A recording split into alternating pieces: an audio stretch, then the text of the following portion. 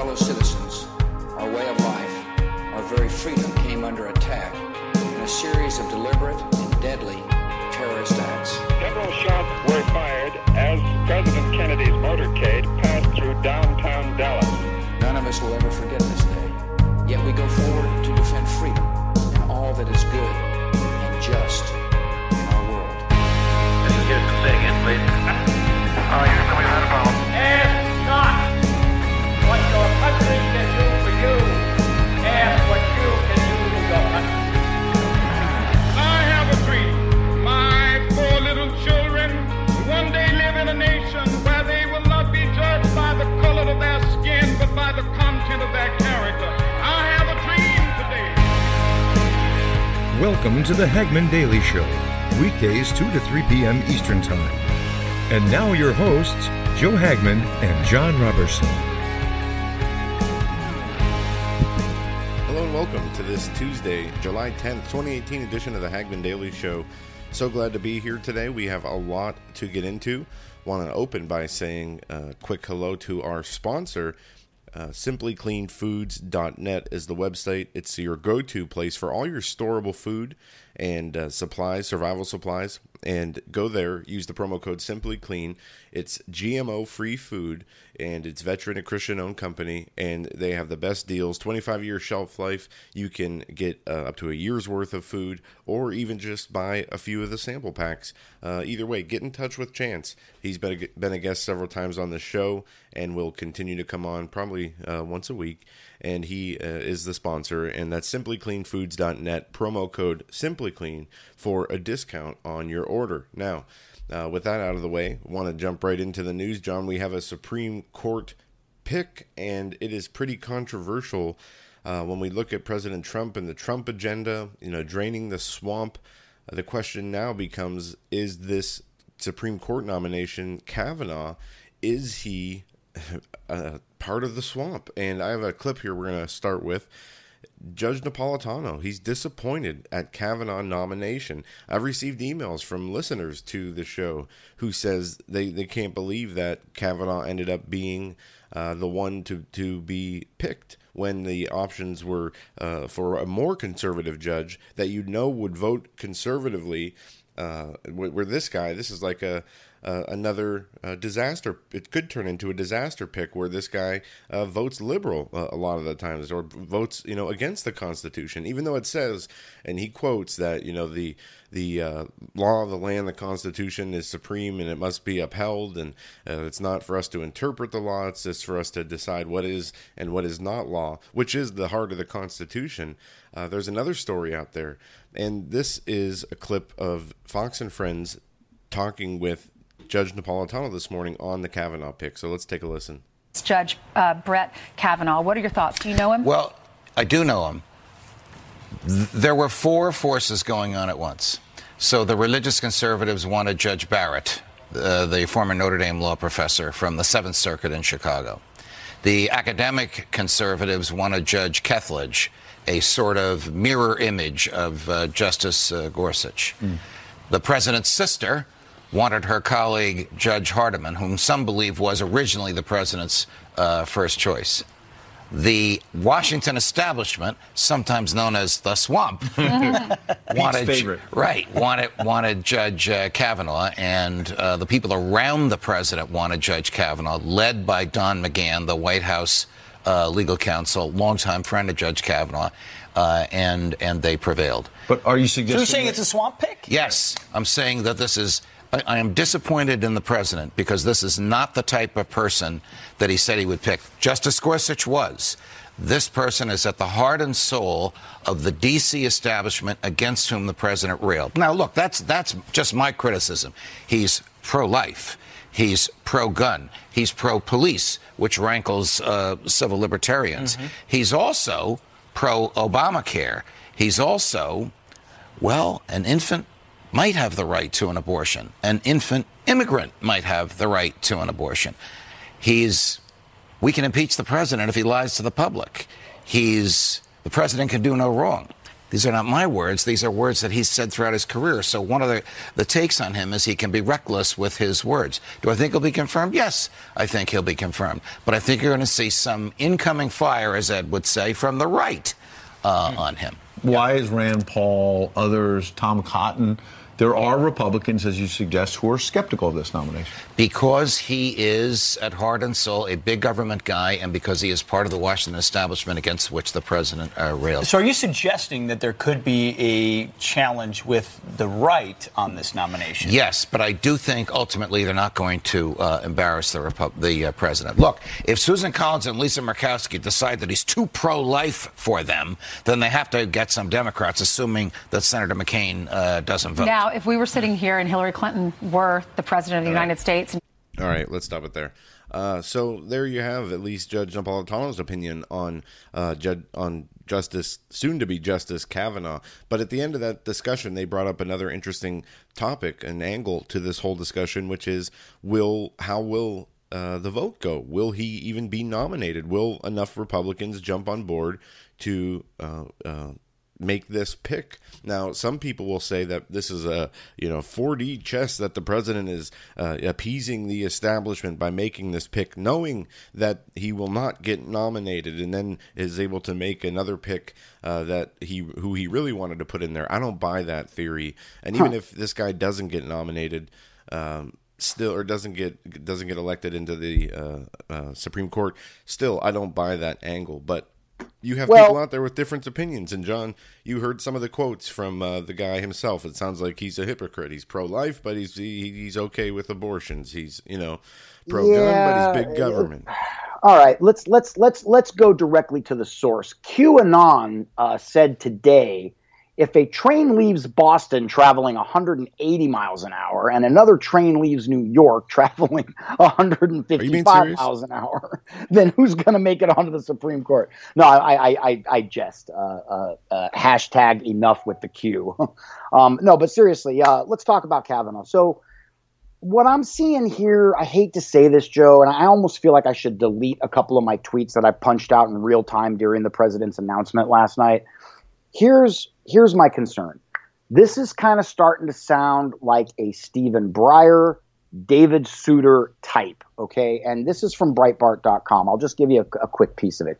Kavanaugh, judges. Now this is tricky, Joe, and I'm going to really be interested in your opinion on this because there's merit here, but there's just something that's not passing the smell test. So again, Breitbart.com posted today. Kavanaugh, judges must interpret, not make law. Interpret statutes and Constitution as written.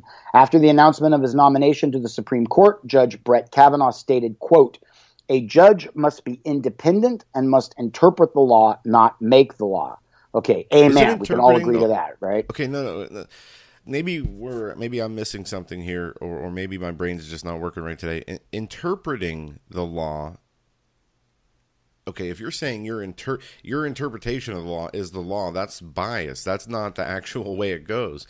Well, that's why they call them. That's why they call them Supreme Court opinions and dissents. So the proper function of of any federal judge, really, actually any judge, technically down to your local traffic court judge, interpreting the law is supposed to mean, by definition, that you're applying the law in both word and spirit. Okay. Now, when you get a judicial activist, this is where we're tripping each other up, Joe. They use interpretation. They co-opt, they sabotage that word to cover up judicial activism. So they will say, well, we interpret this to mean that this given, minority or special interest group is getting the shaft, blah, blah, blah. So interpretation. Yeah. So you got it. So back to the Breitbart piece quickly. So this is what Kavanaugh said. A judge must be independent and must interpret the law, not make the law. A judge must interpret statutes as written, and a judge must interpret the Constitution as written. Okay, all that sounds great. Now here's the trick. Informed by history and tradition and precedent. Now, Joe, this is where things are kind of starting to smell a little odious here, because what I don't like about that quote, It's actually a really good quote. But what I don't like about it is the second part. And a judge must interpret the Constitution as written. Okay, perfect. A+, Kavanaugh. Informed by history. Yeah, pretty good. A-. And tradition and precedent. That's where I've got the problem because, Joe, I got to be honest with you. I think that judicial precedent, case law, has turned our country upside down. Oh, yeah, it has. It has. We've gotten so far away from, as you say, the word and following of the Constitution and the spirit of the of the laws of the land that we see that we talk about this all the time, the destruction of the country through this liberal socialist communist infiltration. And it's happened over a long period of time, from our Department of Education to the welfare state to the IRS tax 1934 tax laws that were passed, where you started paying the income tax and property taxes and all that. The Federal Reserve, we've had encroachment by these systems into our country for so long.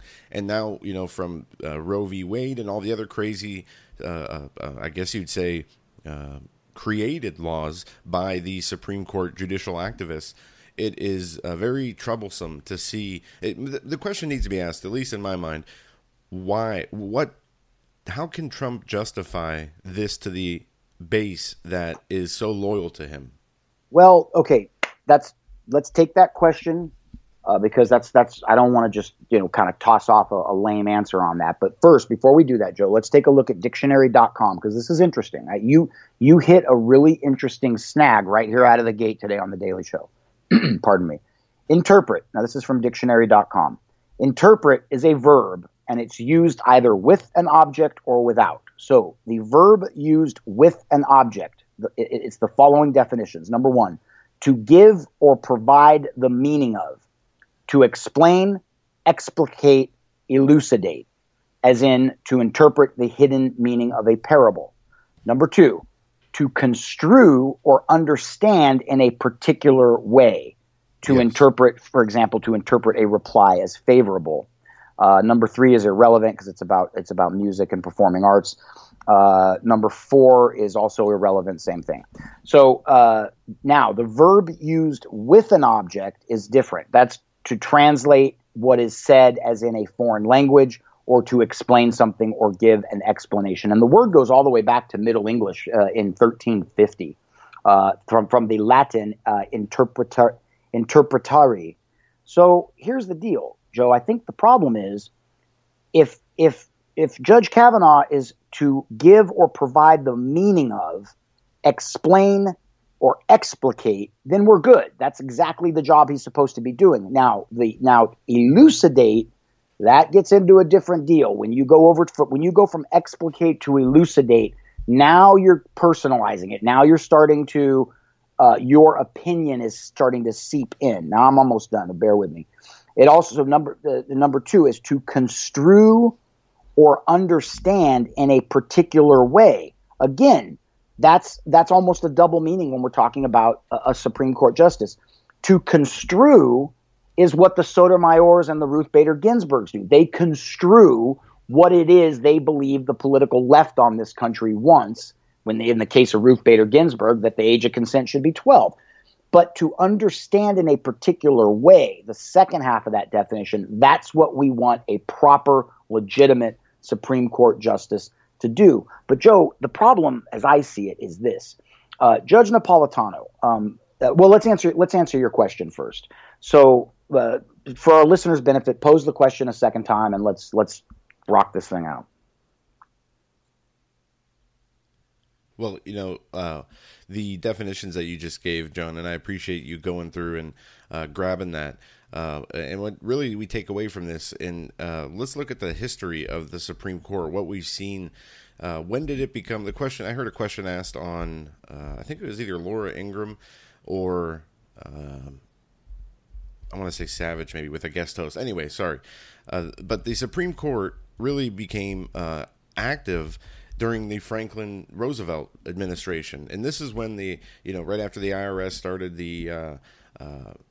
this is when they started to change things drastically in our country, moving away from the republic form of government into democracy. Yep. But the Supreme Court was impaneled in 1789 under the Judiciary Act of 1789. The court was to be composed of 6 members. Through the number of justices has been made to 9 for most of its history. And I forget who it was. The president who wanted to be there for 3 terms tried to increase it to 11 people. No, it was. Let me help you out with your history. It was FDR in 1933 when he wanted to get the Social Security Act pushed through. Joe, he tried to pack the Supreme Court to 15. That wheelchair bound, sort of grandfatherly, monocled cigarette holder guy that everybody loves. He tried to pack the court. He had the audacity to believe that he had enough gravitas and enough political mandate in his first term, mind you, to pack the court with an additional 7 justices. So that's part number 1. Part number 2 is we need to remember historically that between Woodrow Wilson, who served as president during the World War I era, 13 to 1919, between Wilson and Roosevelt, we had all Republicans. So Roosevelt, FDR, when he got elected in 32 and took office in March of 33, he was picking up the Woodrow Wilson agenda where Woodrow Wilson left off, because in between we had Calvin Coolidge, and we had Hoover. So here's the deal. Woodrow Wilson, who gave us, like you just said, Joe, the Federal Reserve Act, who threw open the gates to Americans' wallets. He, in one stroke of the pen, eliminated what Abraham Lincoln and Andrew Jackson fought vehemently against, and Thomas Jefferson too. That's number 1. And then he also signed the federal income tax law in 1916. So what FDR did was he picked up on the progressive, basically steal your money agenda of Woodrow Wilson, because unfortunately for the Democrats, we happen to have 2 Republican administrations in between.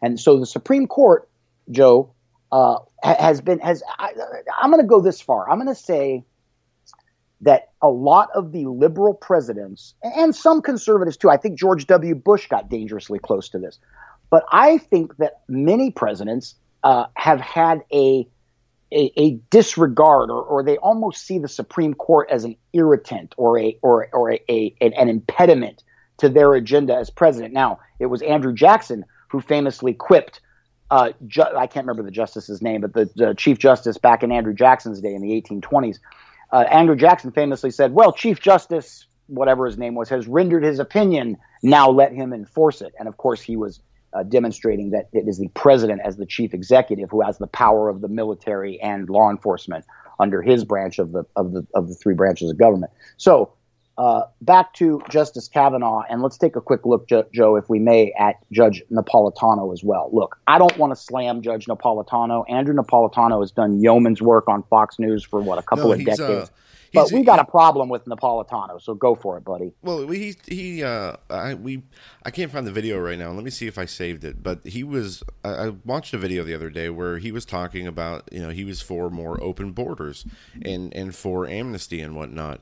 And I don't think I did save it, but I can find it. I can find it in my search history, so I will find that. But that kind of bothered me. But Napolitano is a straight shooter when it comes to the Constitution. He is an expert when it comes to the Constitution, and I think I don't always agree with his interpretations of how things should go.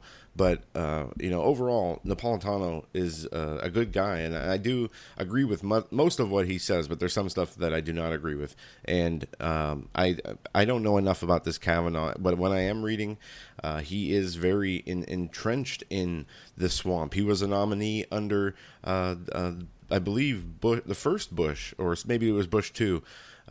He was a nominee for the Supreme Court. He did not get picked, but he was among a group of people like we saw Trump had yesterday, 4 people that he was going to choose from. One of those people, he was also, Kavanaugh was in a group like that under President Bush, and I've seen pictures of him with Clinton, and so he definitely is a very swamp-entrenched individual. And well, he clerked for and came up under Justice Kennedy, so he was with Justice Kennedy for 30 years. And how can anybody, Joe, operate in the swamp for 30 years without getting a little bit of swamp scum on them? You know? Yeah, I don't know. It's and he's pro-Obamacare. It just leaves a bad taste in your mouth. And it leaves a bad taste in your mouth. There has to be some kind of deal made. It just doesn't make sense to me that the president would make this pick. This goes against even his own statements, even in the past. What Judge Napolitano said in that clip was that President Trump had a favorite. He was the runner-up when Gorsuch was nominated, and that's who the president wanted. And then Napolitano said, well, but this is who the establishment wanted. And if that is the case, then what is going on here? Because this goes against even in the campaign, the president carried around a list of Supreme Court nominees. I don't know if this guy was one of them. I'm going to check into that. I think he didn't. Wait, now correct me if I'm wrong, but when he was candidate Trump, he actually, I remember this in the news in 2016, he publicized the list. Yeah. Remember? He actually went on record and said, here's 20 or 30 names. But Joe, there's another angle to this that I think we need to take a look at that might shed some light on this. And keep in mind, listeners, I mean, this story is developing in capital letters. It was just announced at 9 p.m. Eastern last night. So Joe and I are we're running. Let me say this, John.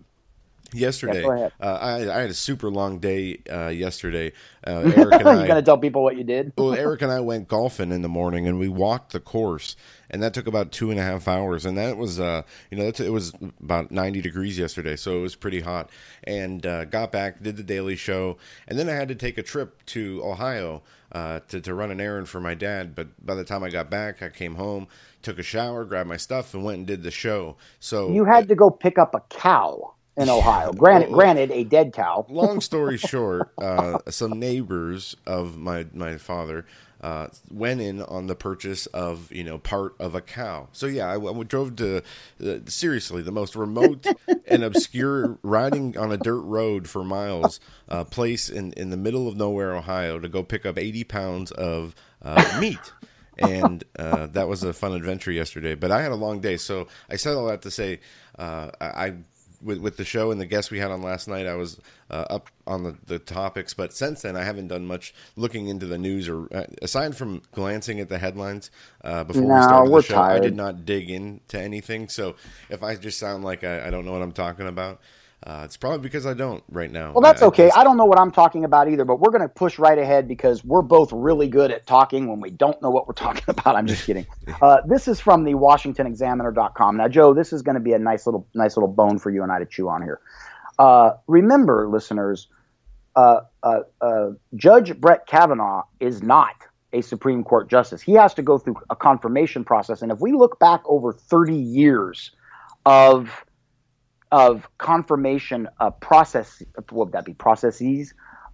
They get bloody. They get really ugly on the Senate floor. So this is a great piece that Susan Ferricchio, I believe is how you say her last name, posted over at the Washington Examiner here late last night. God bless you, Susan. She was up writing it at midnight last night. So this posted 12, 13 hours ago. This is from WashingtonExaminer.com. 6 senators to watch in the battle over Trump's Supreme Court pick. The president's choice of Brett Kavanaugh to serve as the next justice on the Supreme Court sets off a months-long confirmation process that will ultimately be decided by a critical group of senators. In a Senate with 50 voting Republicans and 49 who vote as Democrats, Kavanaugh can be scuttled if just one Republican votes no. Now, remember, Joe, we've got the John McCain X factor in there, but we can talk about that in a minute. But can be saved if every no from a Republican is met with at least one yes by a Democrat. That means every vote matters, especially among a handful of Republicans and Democrats who have the potential to vote with the other party. So here's who to watch. Susan Collins. I'm not going to go into each of their bios because I'll be reading for the next 10 minutes. But Susan Collins, Republican, Maine. Okay. Lisa Murkowski, Republican, Alaska. Yeah. Heidi Heitkamp, Democrat, North Dakota. Joe Donnelly, Democrat, Indiana. who, by the way, voted for Gorsuch. Okay, so he could be a yes from the Democrat camp. Joe Manchin, Democrat, West Virginia. Okay, he opposes abortion. God bless you, Joe.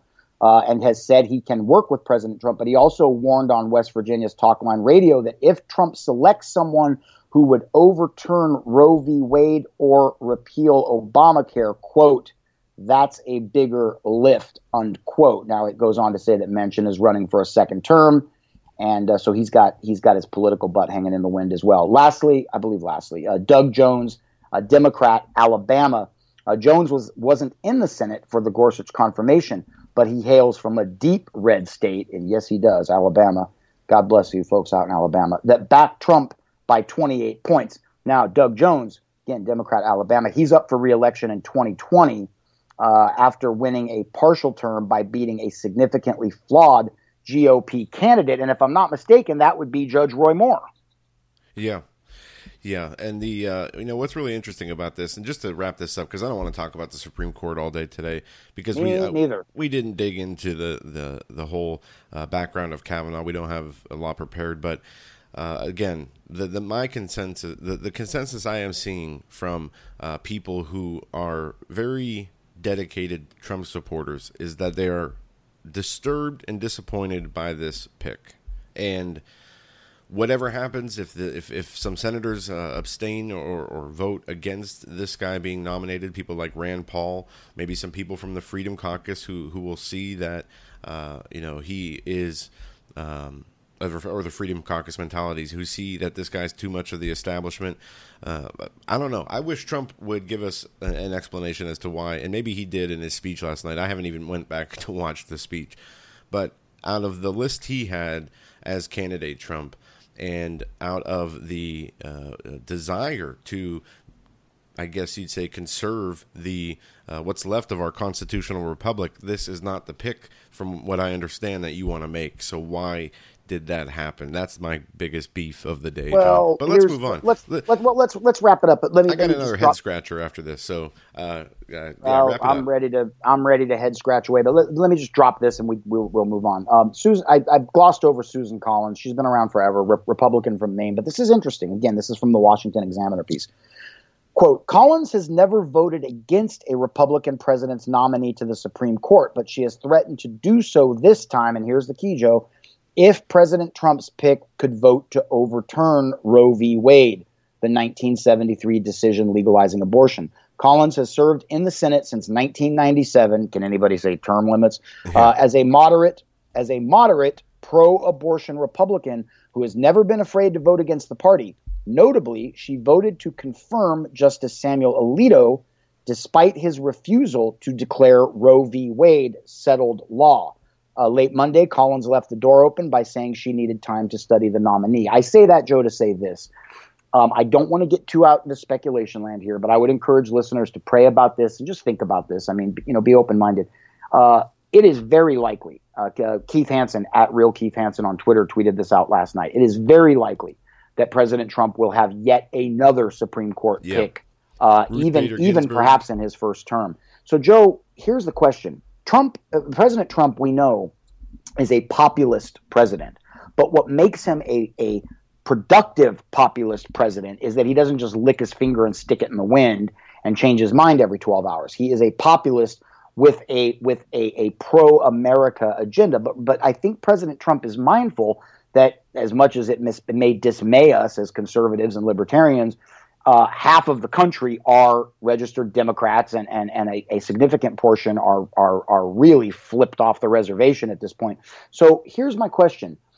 Did President Trump pick sort of a middle-of-the-roader? I don't know enough about Kavanaugh to call him a swamp monster, but maybe Trump's got a method here. Maybe he knows he needs the Susan Collins vote, okay? Maybe he knows he needs the Lisa Murkowski from Alaska, also a Republican, vote, so he can get a conservative on 90% of the issues or 85% of the issues, get this conservative in, because President Trump may be keeping some of his powder dry, so to speak, for the next nominee. And I wouldn't be surprised, Joe, this is just my guess, but I wouldn't be surprised if President Trump's next nominee is significantly more of a constitutional originalist than what we're hearing about Judge Brett Kavanaugh, particularly from the commentary that we heard from Napolitano, yeah. Napolitano, yeah. But, interestingly enough, one of the biggest issue for conservatives, a few of the biggest issues seems to be abortion. That's what the left was most concerned about when they announced the retirement of Justice Kennedy.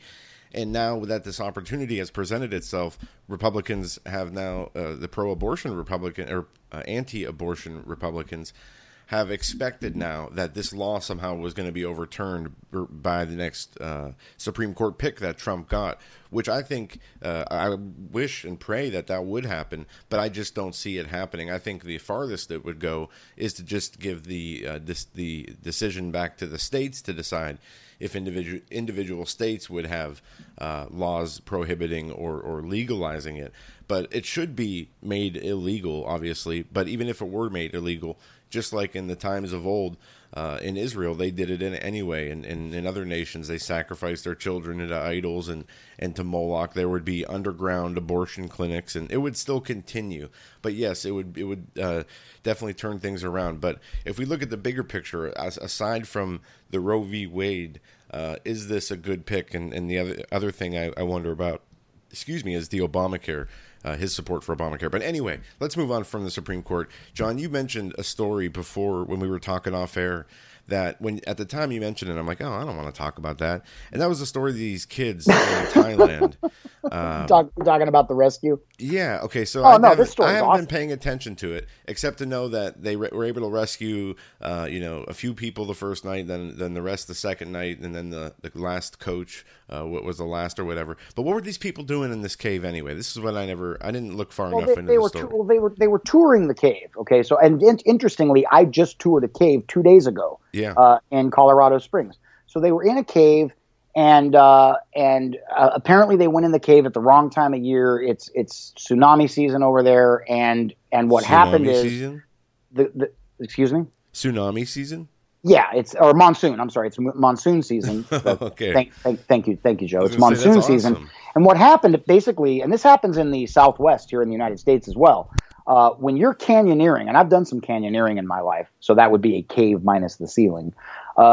You don't do so if there's any weather reports of potential rain, because what happens is enough rain can fall, and it can flood you out. So what happened basically is these people were trapped in a subterranean cavern with a significant body of water between them and the exit. Now, this became a multinational operation. It started with the Thai Navy SEALs, who are, by the way, a very competent spec ops community. And we have Craig Sawyer joining us tonight on the Hagman Report, 7:30 to 8. So we'll get Craig to do a quick piece of commentary on the Navy SEALs component of this, he himself being a retired SEAL.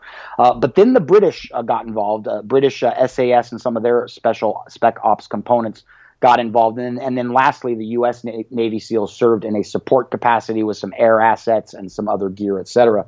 But a couple of divers, while I was in Colorado Springs, lost their lives. So whereas all the soccer team and the coach were saved, unfortunately, a couple of the original divers that went in to do the rescue did perish in this story. And Joe, it's reminiscent of that amazing story from 5 years ago about the Chilean miners who were trapped. That was made into a major feature film, and it's actually a feature film with a pretty strong pro-Christian theme, if you can believe that. But yeah, definitely an interesting story. And you know what? God bless the Thai Navy and their personnel. I think sometimes, Joe, as Americans, to be perfectly blunt, I think we sometimes forget that there are some seriously trained bad boys in other spec ops communities around the world, and the Thai Navy SEALs are certainly one of them.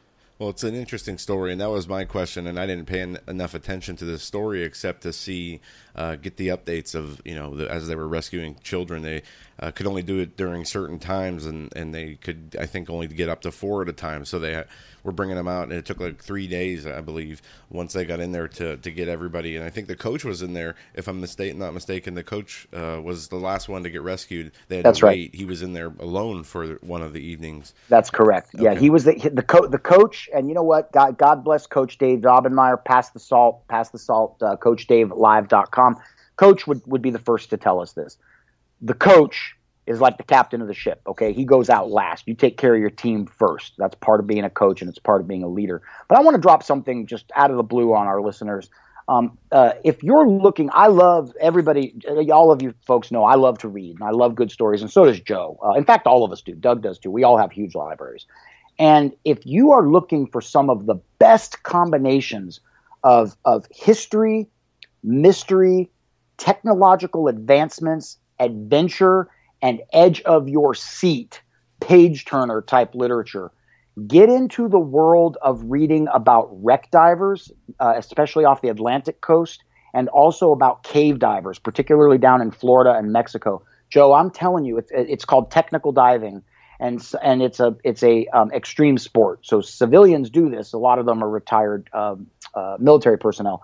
But when you get into a ship that's underwater, and people have gone into the Andrea Doria, they've gone into the Wilkes-Barre. I mean, they penetrate these ships. They're in, imagine this, you're 300 feet underwater, and you're inside the grand dining room of an ocean liner that sank in 1956. That would be the Andrea Doria, which is just off the East Coast here.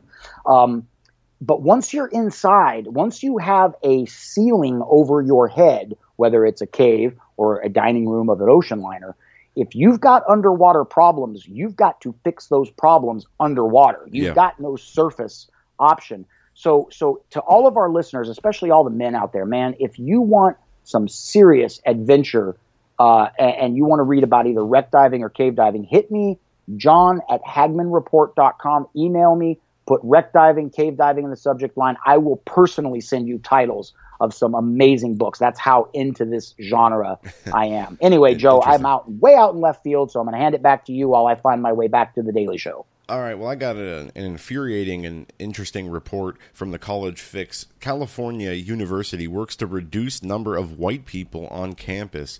In keeping with the diversity and inclusion movement sweeping campuses across the country, Cal Poly San Lucius recently released a 30-page report outlining plans to improve diversity via a series of initiatives. One goal is to increase the number of people of color on campus beyond the increases that have already occurred in the past few years. Here we go. In 2011, the campus was 63% Caucasian. The May 2nd report informs readers in fall of 2017, it was less than 55%, but there's still so much work to do. The Public Research Institute states it wishes to get those numbers more in line with the state's percentage of white people, which recent polls hold at 39.7%, to further advance its goals of reflecting the demographics of California to create a more diverse and inclusive campus community.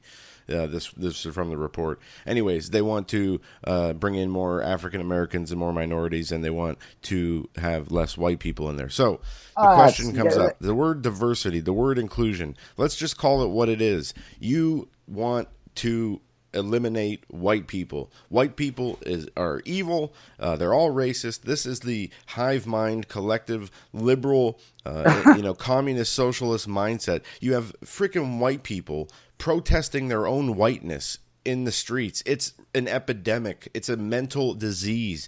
This liberalism in the spirit of confusion and deception. It's a spiritual and mental disease that these people have. I just thought of something. Okay, so we've got I just got a text just now from Eric Ciccone, who is a publicist up in New York. We've got another guest from Media Research Center, from Newsbusters, coming on tomorrow night, and they're going to talk about the beatdown that happened last week at Whataburger because of that young man who was wearing a Make America Great cap. And I mentioned it yesterday on the Daily Show as well. But, Joe, I just thought of something. Okay, as you read that piece, would not the administration of any university, because remember, universities' funding comes from tax dollars, tuition, and from their alumni. That's where the big bucks come from. And then if they've got big sports teams, that's another story. But wouldn't you, as the administrator of a big university, wouldn't you want your university populated by the people with the highest SAT scores, by the people with the most glowing letters of recommendation from their high school career counselors or from their local congressperson or their state reps or whatever. Wouldn't you want the best of the best, regardless of race? It has nothing to do with race creed, or gender. Sexual orientation. What's it got to do with anything? None of us chose. Joe, I could have been born African American. It was God's choice that I was born Scotch English. I mean, that was that. Anyway, I don't want to get on a rant. The point is, that is why these leftist, reprobate, spun out idiots are beating up people with a "Make America Great" hat on again. Because you know what? Part of what it's going to take to make America great again is performance-based population of our universities, performance-based job hiring practices, performance-based. Look, like it or lump it, here's the deal. We need, if we are to excel, particularly in a global economy, because I got news for you. Over in Thailand, over in China, over in Vietnam, these economic powerhouses that are exploding in the manufacturing industries, they operate on performance-based criteria, just like we did in the 1950s, 60s, and 70s. And what did we get back then? The space program, Silicon Valley, aeronautics, and the list goes on and on and on. So, Joe, we've got to get back to make America great again. It's got to be performance-based. And the left doesn't like that. You know why? It goes back to what we talked about yesterday. They're way too busy sucking on their thumbs with their binkies because they're victims. And we did. That's exactly right, John. We talked about that, the victimhood mentality that the left likes to label everybody as victims and keep them in that victimhood mentality so that they can never get out of it and become successful on their own. And that's what made America so great, was that people had equal opportunity, not equal outcomes. And when you attempt to give people equal outcomes based on race and gender or sexuality, special privileges, special outcomes, it turns into a disaster. And you see that the racism has never been higher in this country, and we see even the establishment and white people are at a war against white people. It's just absolutely ridiculous. But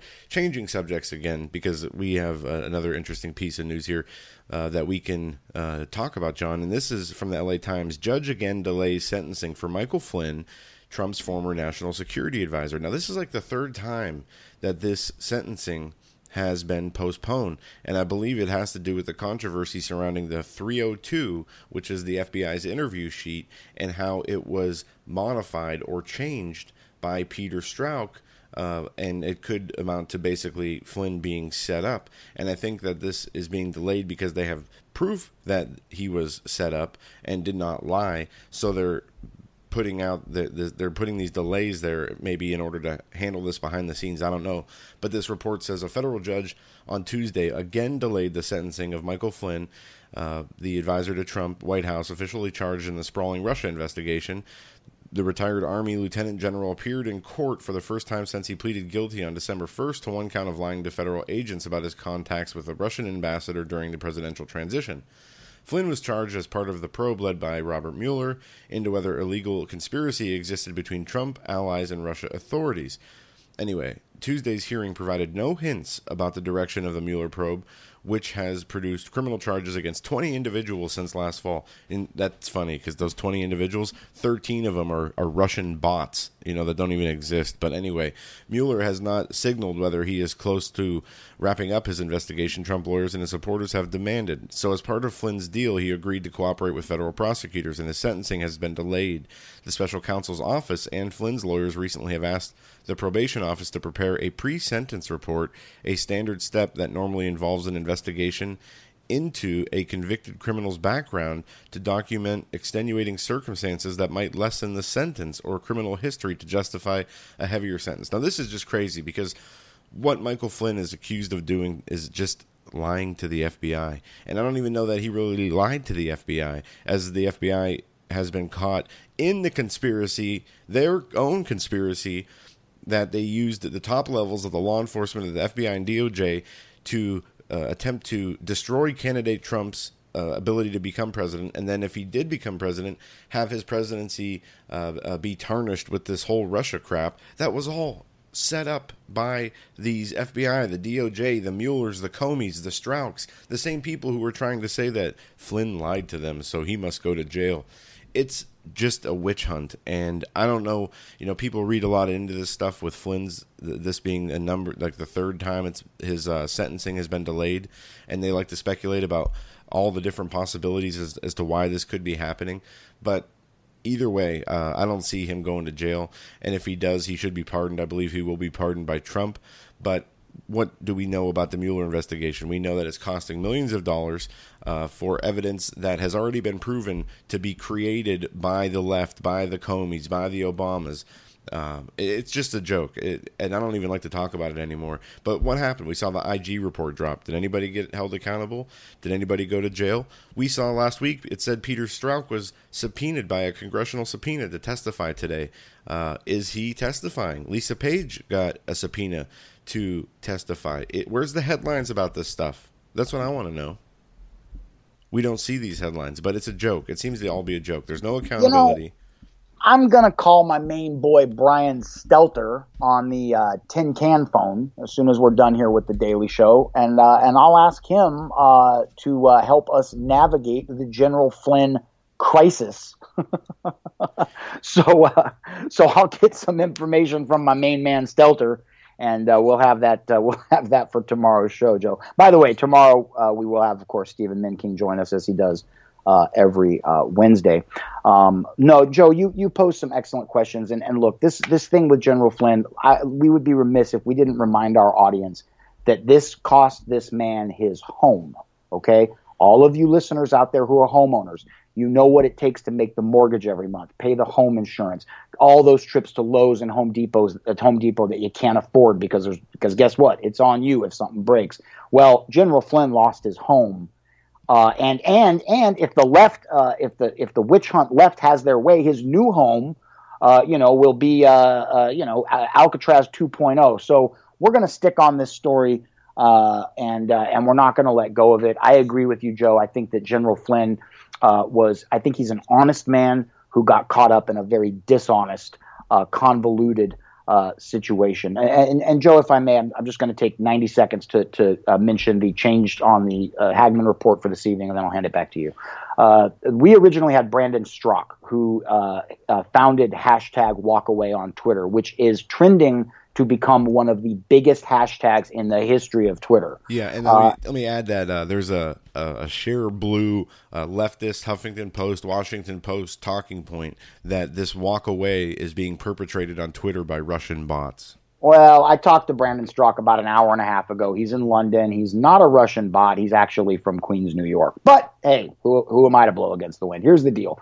Brandon Strzok had to reschedule because of the time difference. So he's over in London. When he's back in the States, we'll get him on the Hagman Report. It'll be early next week. However, he was able to conduct his interview today with Tracy Beanz. So jump over to Tracy Beanz' YouTube channel probably tonight or tomorrow. She gets her material up pretty quick. That's Tracy, Beanz, on YouTube. And check out Brandon Strzok over on our friend Tracy's channel. Now, Tracy will be with us tonight. So here's the rundown for the Hagman Report tonight. We've got a couple of minutes of introduction. Joe will do a lightning round of news. Alicia Powell, who just joined the Education Project in D.C., a pro-conservative, getting some reality back into education effort. She's the communications director for the Education Project, and they're just getting started. And that is under the tutelage of Kevin Jackson, regular Fox News contributor. But Alicia Powell is going to join us tonight, Joe, from the Seth Rich Vigil. Now, we know that Jack, what's his last name? Berkman, had his, in fact, his big news conference started 16 minutes ago. Seth Rich News coming down the pike. I actually have some inside info that I cannot share. Joe, I'll tell you offline. But Alicia Powell is going to join us live on video from the Seth Rich Vigil. Then we've got Craig Sawman Sawyer jumping in for half an hour. He just got back from a Southeast Asian country. I'll let him give you the details, where they were busting American sex tourists. So 30 minutes with the Sawman. Boom. Hour 2, we jump into some hardcore news and analysis with Tracy Beanz. We'll talk more about Judge Kavanaugh. we'll get into whatever's going on with Spygate and Mueller's ongoing saga. Tracy Beans in hour 2. And then, of course, we are joined in hour 3, as we are every Tuesday evening, by Stan Deo, standeo.com. Joe? Well, did a little digging for information on Strzok. Trump says FBI Strzok page have cold feet ahead of Capitol Hill testimony. President Trump claimed Tuesday that FBI lovers Peter Strzok and Lisa Page are getting cold feet ahead of planned Capitol Hill appearances this week amid conflicting reports over whether they will show up. Both officials who previously worked on the Russia probe have faced congressional and internal scrutiny over anti-Trump text messages. FBI official Strzok so far is still expected to testify in a public hearing on Thursday. Okay, so it's not today, it's Thursday. However, a congressional source suggested former FBI lawyer Page might not show up for her closed-door Wednesday deposition. I am on Air Force One flying to NATO, and hear reports that the FBI lovers, Strzok and Page, are getting cold feet on testifying about the rigged witch hunt headed by 13 angry Democrats and people that worked for Obama for 8 years. Total disgrace, Trump tweeted from Air Force One en route to Brussels for a NATO summit to kick off his 4-country European tour. The appearances were planned before the House Judiciary Committee and House Oversight Committee. Page was subpoenaed by the Judiciary Committee to appear for a closed-door deposition in front of both committees Wednesday at 10 a.m. A congressional source told Fox News the committees are unsure whether Page will show up, and her attorneys have been hedging and could potentially ignore her subpoena. Now, this is my question. How can Strzok and Page ignore congressional subpoenas? Isn't that... I don't know. Maybe they forgot contempt of court? Did they forget to text each other? Hi, honey bunny. Love you bunches. Just got a subpoena. I just don't understand how they... if you are subpoenaed by Congress, how can you deny that subpoena? I mean, we've seen in the other side of this, the Trump investigation, who was one of the Trump team members who was brought in to testify so much he had to sell his house. Remember us reporting on that? Because he kept getting subpoenaed and having to comply with requests from Congress or from one of these committees, and he had to basically remortgage his house, and he said he's going to have to come out of retirement and all this stuff.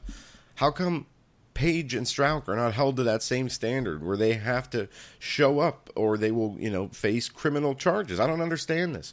I guess today I am not living in reality. I don't know. Did something change since last night, John? Did the laws change? Something did. You went to Ohio and picked up 60-something pounds of cow, and in the meantime, the country continued to fall apart. I think I like it better when I pay less attention, as little attention to the news as possible, especially from mainstream sources. Because, it is such a circus. Some days it's so frustrating, John, and you know this.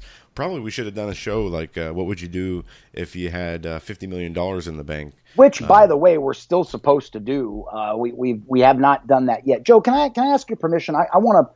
We've only got a few minutes left. I've got a paragraph I want to read about, and this is to all of our Christian brothers and sisters out there. Now, my dad handed me a book, and this meant a lot to me. This came out of his bookcase. He's had it for 30 years, and he says, John, this was a book that first showed me a connection to us and our faith and Christianity and conservatism. This was a great book. Enjoy it. Love, Dad. So this meant a lot to me. This is One Nation Under God by Russ Walton. Now, he's talking about the framers setting up the country and the fact that they chose a republic. And Russ Walton writes, they had just been down that bitter road. They knew all about the misuse of those so-called divine rights of kings, and they knew the scriptures. Now, this is key. How many of us really know the scriptures? They were mindful of the prophet Samuel's warning back when the nation of Israel had demanded an earthly king. This, said Samuel, this shall be the manner of the king that shall reign over you. He will take your sons and appoint them for himself, for his chariots, and to be his horsemen, and some shall run before his chariots. And he will appoint him captains over thousands and captains over 50s, and will set them to ear his ground and to reap his harvest and to make his instruments of war and his instruments of his chariots. And he will take your daughters to be perfumers and to be cooks and to be bakers. and he will take your fields and your vineyards and your olive yards, even the best of them, and give them unto his servants. And he will take the tenth of your seed and of your vineyards and give to his officers and to his servants. And he will take your men servants and your maid servants and your choicest young men and your livestock and put them to his work. He will take the tenth of your sheep, and ye shall be his servants. And ye shall cry out in that day because of your king, whom ye shall have chosen, and the Lord will not hear you in that day. Joe, I wanted to share that today because if people will go back and review what I just read, Samuel knew, 4,000, almost 5,000 years ago, he knew that improper governance, that the wrong leadership, the rulership that we see over people like George W. Bush and Barack Obama and Lyndon Baines Johnson and these horror shows we've had in the White House, he knew that they would take everything from us. Joe, Samuel, 4,000, almost 5,000 years ago, was writing and warning the same thing that departing President Dwight D. Eisenhower warned of in his famous military-industrial complex speech the day before he left the White House. And the part that really shakes me to the bones, and we need to think about this when we think about Judge Brett Kavanaugh and whether Roe v. Wade needs to die and die now. And ye shall cry out in that day because of your king whom ye shall have chosen, and the Lord will not hear you in that day. That's a very good scripture and a very good message as we see. I've been reading the Old Testament the last few days, maybe for the last week now, in Ezekiel and Isaiah and Jeremiah, and one of the themes as you read through, especially in Ezekiel, you read through, it goes through all these different destructions, the destruction of Egypt, the destruction of Babylon, the destruction of Saudi Arabia, and it goes through all these, and there's dual fulfillments in there, for past and for future, as it talks about Israel being brought out of the nations again for the last time in the end days, which is the days we live in. It's so relevant today, even what's written in from 2,800 years ago by Ezekiel in the Old Testament is because it's the Word of God. It is so relevant today. It's more relevant than it was yesterday or the day before or the day before that. Each day we come closer, to the beginning of sorrows, if you will, the times of troubles that we are definitely in the beginning stages of, if not, closer than we might imagine. That it's so important that we stay rooted in our faith with that foundation. And who cares? This insanity, this political circus, this political theater that is the news media, the 24/7 news media with their liberal collective satanic hive mind and the promotion of their agenda. That's never going to stop. So take the time away from whether it's watching CNN or Fox News or listening to radio. Take 10 minutes, take 15 minutes and sit down and make a point to read out of Scripture each day, because we have to have that faith, that foundation of faith, or we're not going to be able to get through what is coming. And what is coming is going to take spiritual and mental strength more so than physical strength. And we're going to need that guidance and discernment, because things are not going to get any better. I mean, it just, it doesn't matter what Trump does, the left is going to rage. And now with this whole Kavanaugh thing, you got a lot of confused, very loyal Trump supporters who are wondering what's going on. And something tomorrow will happen, and the left will be outraged again, and the Trump supporters will be, backing him up, cheering him on for what he's saying and what he's doing. The show will go on. But Joe, does the left? Let me quick question. I'm sorry. Does the left ever get tired of being outraged? I mean, don't they ever want to just go home and drink a glass of water and chill? No, because that's misogynist. That's everything that these people hate themselves, and they hate everybody else, and they hate that everybody else is happy and they're miserable and dead inside. So they have to ruin everything for the rest of us who actually try to enjoy life. That's their goal, John. And they do a good job of it. And no, they'll never stop. It will only get worse, and the cries will only grow louder, and the crowds will only get bigger. That's the way I see it. But sorry to leave on such a depressing note. No, it's the truth, man. Look, it's the truth. Look, it's a long, hot summer. We are not gonna back down from the truth, and we're not gonna sugarcoat it. Look, we're not here to be edgy, unpleasant guys. But Joe, let's be honest. You and I are both men, and we are in an edgy and unpleasant time. That's right. That'll do it for us today. We'll be back tomorrow. Have a great day. See you tonight.